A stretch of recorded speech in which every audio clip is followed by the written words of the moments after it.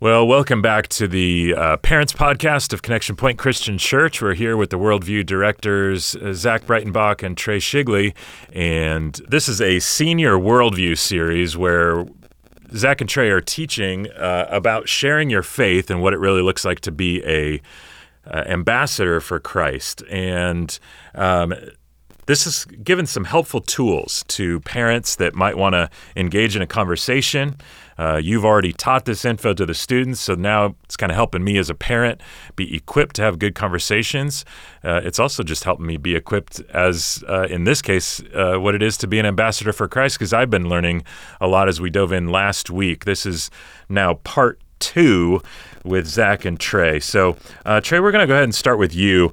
Why is it so important to avoid becoming competitive when sharing your faith and not looking for that mic drop moment that many people love on all the different YouTube videos out there? Yeah, this is super important because if you search YouTube or you're just browsing YouTube, you see all these like Christian shows up Muslim or Christian destroys atheist, and it's just you don't want that because it's not representing Christ well, and that's not the goal. It's not to make someone feel bad or look stupid. It's to have good conversations, be building relationships, be sharing the truth in a way that's in the way of Jesus, and not to win an argument, but to actually win a heart towards Jesus. And if you're really competitive, and because Zach and I were both college athletes, sometimes we can be that way, but you got to resist that a little bit because it's not going to be the best way to share your faith with someone if you're just looking to win. That's such a good reminder right off the bat, because you're kind of playing with two relationships. Really, you want the relationship over just being right, but you're hoping that there's some relationship that you could actually develop with this person, but ultimately, like, you're hoping that they find a relationship with Jesus. And if you cut off that relational thing just at being right, then you've kind of cut your feet out from under you. So when it comes to sharing your faith, then why do you think so many Christians want to avoid arguments about our beliefs? And maybe is there a difference between giving an argument and arguing? Yeah, that's an important question because I have run into a lot of Christians who just think it's just plain wrong to give any kind of an argument for God. But I think a lot of times this stems from sort of a confusion between arguing and giving an argument. So the Bible certainly is in favor of us giving arguments. And by an argument, we just mean reasons for thinking a certain position is true.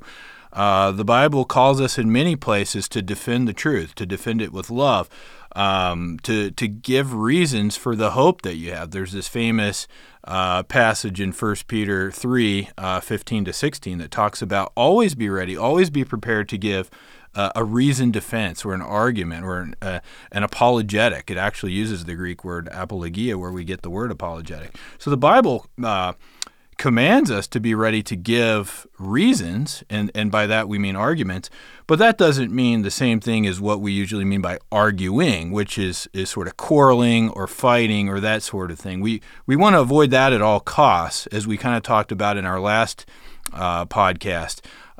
You never win if anyone is upset or arguing.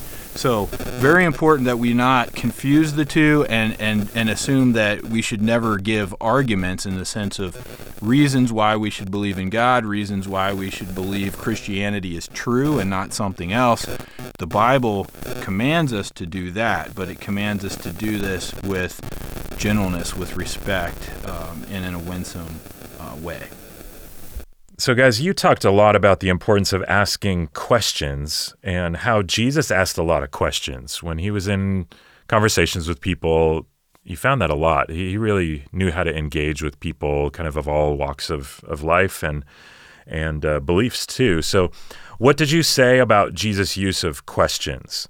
Yeah, when you look at Jesus, you would think, man, he's God in the flesh. So if anyone can just speak the truth and just tell us what to believe, it should be him. But when you look at the Gospels, there's 307 recorded questions that Jesus asked. And it's really funny if you focus on it. Like, people come up to Jesus all the time and they ask him a question and he doesn't answer. He asks them a question back. Or if he's teaching, he doesn't just say the truth he wants them to know. He asks questions. And I think being God, he knows how we learn and how we process. And questions can be this way to help someone process it in their own space, in their own time. It's kind of a disarming way. Instead of just telling someone what they should believe, it's helping them come to the belief themselves. My wife is a counselor, a therapist. And what do you do in therapy? They ask you a lot of questions because they don't want to just tell you what to do. They want you to arrive at it yourself. And so that's why questions are such a powerful tool and why Jesus used them so much. So one of the hardest things about sharing your faith seems to be just getting into the faith conversation itself. So can you tell me a little bit, Zach, maybe about this idea of the 10-second window? What is that? Yeah, this is a concept that Greg Koukl talks about in his book Tactics, which we referred to in the previous podcast. Excellent book, highly recommended. Koukl talks about the 10-second window, which is basically this window of time where a friend of yours or someone you've kind of wanted to witness to and you've kind of never known how to do it, they say something that could open up the door to a faith conversation that you could springboard off of. Maybe they say something even negative about religion or about Christianity. Maybe they say religious people are always pushing their ideas, or maybe they just talk about something like, sometimes I wonder what happens to us when I die. And you just recognize, oh, this is something I could springboard off of and get into the faith conversation with this person that I've always wanted to have, but I've never quite known how to get into it. And what he suggests is resist the temptation to go on a sermon when that happens and just go on this long monologue and start, saying whatever you want to say. When the 10-second window happens, how do you capitalize on it? How do you keep the conversation going? How do you draw that person in? You do it by asking questions. So if somebody said something like, religious people are always just pushing their ideas on others, you might say something like, well, yeah, I don't really like pushy people myself, but I'd like to know what you think about it. It's interesting you say that. Why? What do you believe about religion? What do you believe about God? And so you're asking them a question because they brought up the topic of religion or Christianity, and you want to bounce off of that, but get them talking. Ask them a question. Or if someone says, sometimes I wonder what happens to us when we die, you could say, well, what do you think happens? That sort of thing. And just get them talking. Use questions to draw them in. And resist the urge to just sort of go on a monologue. It's way more engaging and gets the conversation flowing. Yeah, I could see where the window opens and then you jump right through or pull them right through or whatever when you just want to keep doors open, windows open, and keep the conversation going and use that wisely. So you guys talked a lot about how questions help with diagnosing the barriers that keep someone from Jesus. So let's wrap up by discussing that for a few minutes. All these different barriers that might arise between you and the person, between that person and faith or their belief in Jesus. So what are some of those questions? Trey, you want to take this one that help diagnose those barriers? Yeah, this is really, really important because not everyone has the same barriers and not all barriers are stemming from the same place. And so as a youth pastor, I've made this mistake way too many times, but a student will come with an issue or a question, and I think I instantly know how to answer it. And so I think I know what they need, and I start diving into what I think they need to hear. And maybe it's something that worked for a previous student, and they asked the same question, but behind the question that's similar, they might actually have a different barrier. And because I wasn't analyzing that, I gave them all of these words of wisdom that didn't even apply to them. And it just fell on deaf ears because that's not really what they needed. And so people have a lot of different barriers when it comes to faith. Maybe it's emotional barriers. someone in their family has died and they're mad at God. So it's not a question of, does God exist? Is he there? You don't need to prove God exists to them. They're just mad at him. And so it's more of an emotional barrier rather than an intellectual barrier. But for some people, it's more intellectual.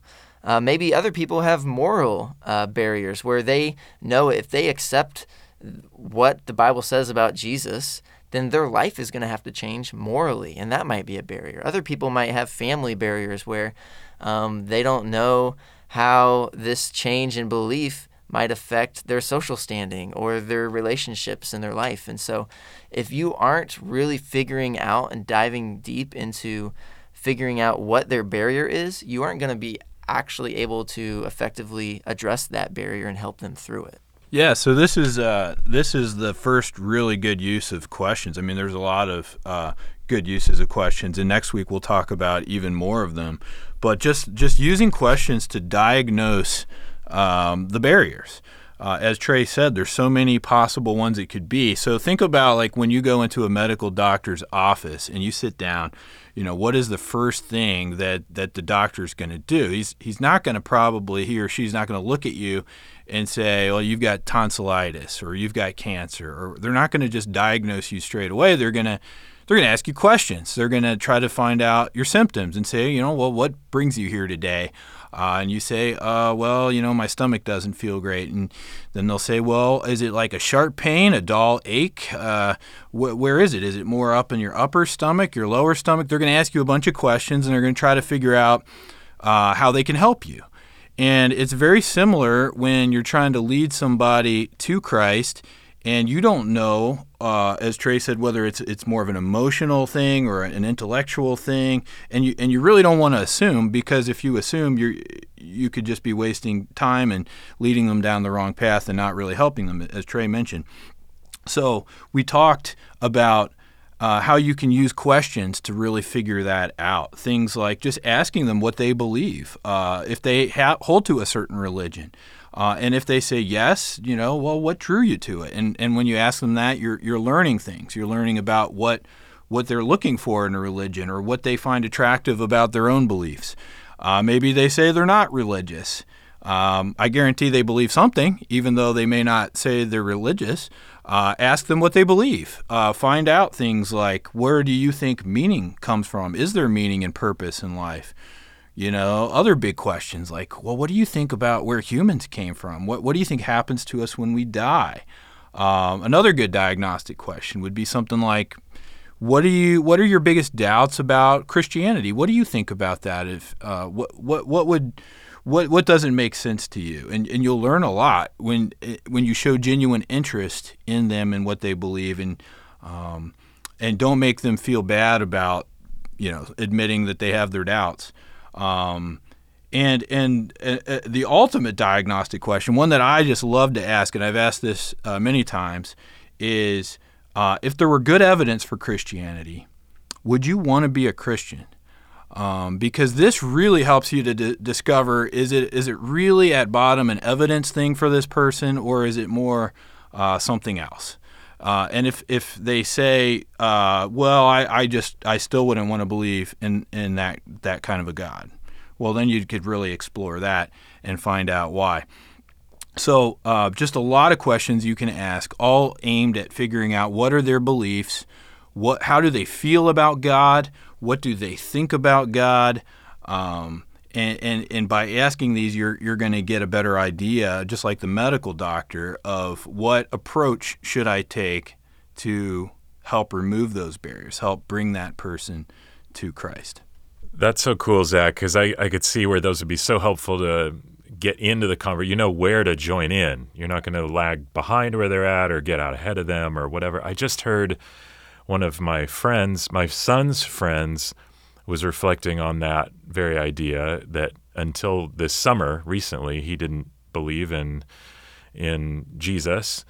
And there had been so much talk over the years about how much God loves him, how much Jesus loves us. And it had become such a non-issue because he didn't believe that God existed in the first place. So who cares if this non-existent being loves me, And so to start with the love was at a place that wasn't helpful for this particular student at that time. And maybe if some questions had happened earlier on, and good listening is also what I'm picking up, because if you ask questions, you got to be a good listener. So we are all learning how to be good listeners to this podcast and this resource. So thank you, Zach. Thank you, Trey, for this week's episode. We'll be back with another one before you know it. And as always, remember to share this resource with other parents, other students, because this is all really good stuff. If you got questions about Connection Point Church or the Worldview Ministry in particular, you can go to cp.news for more help.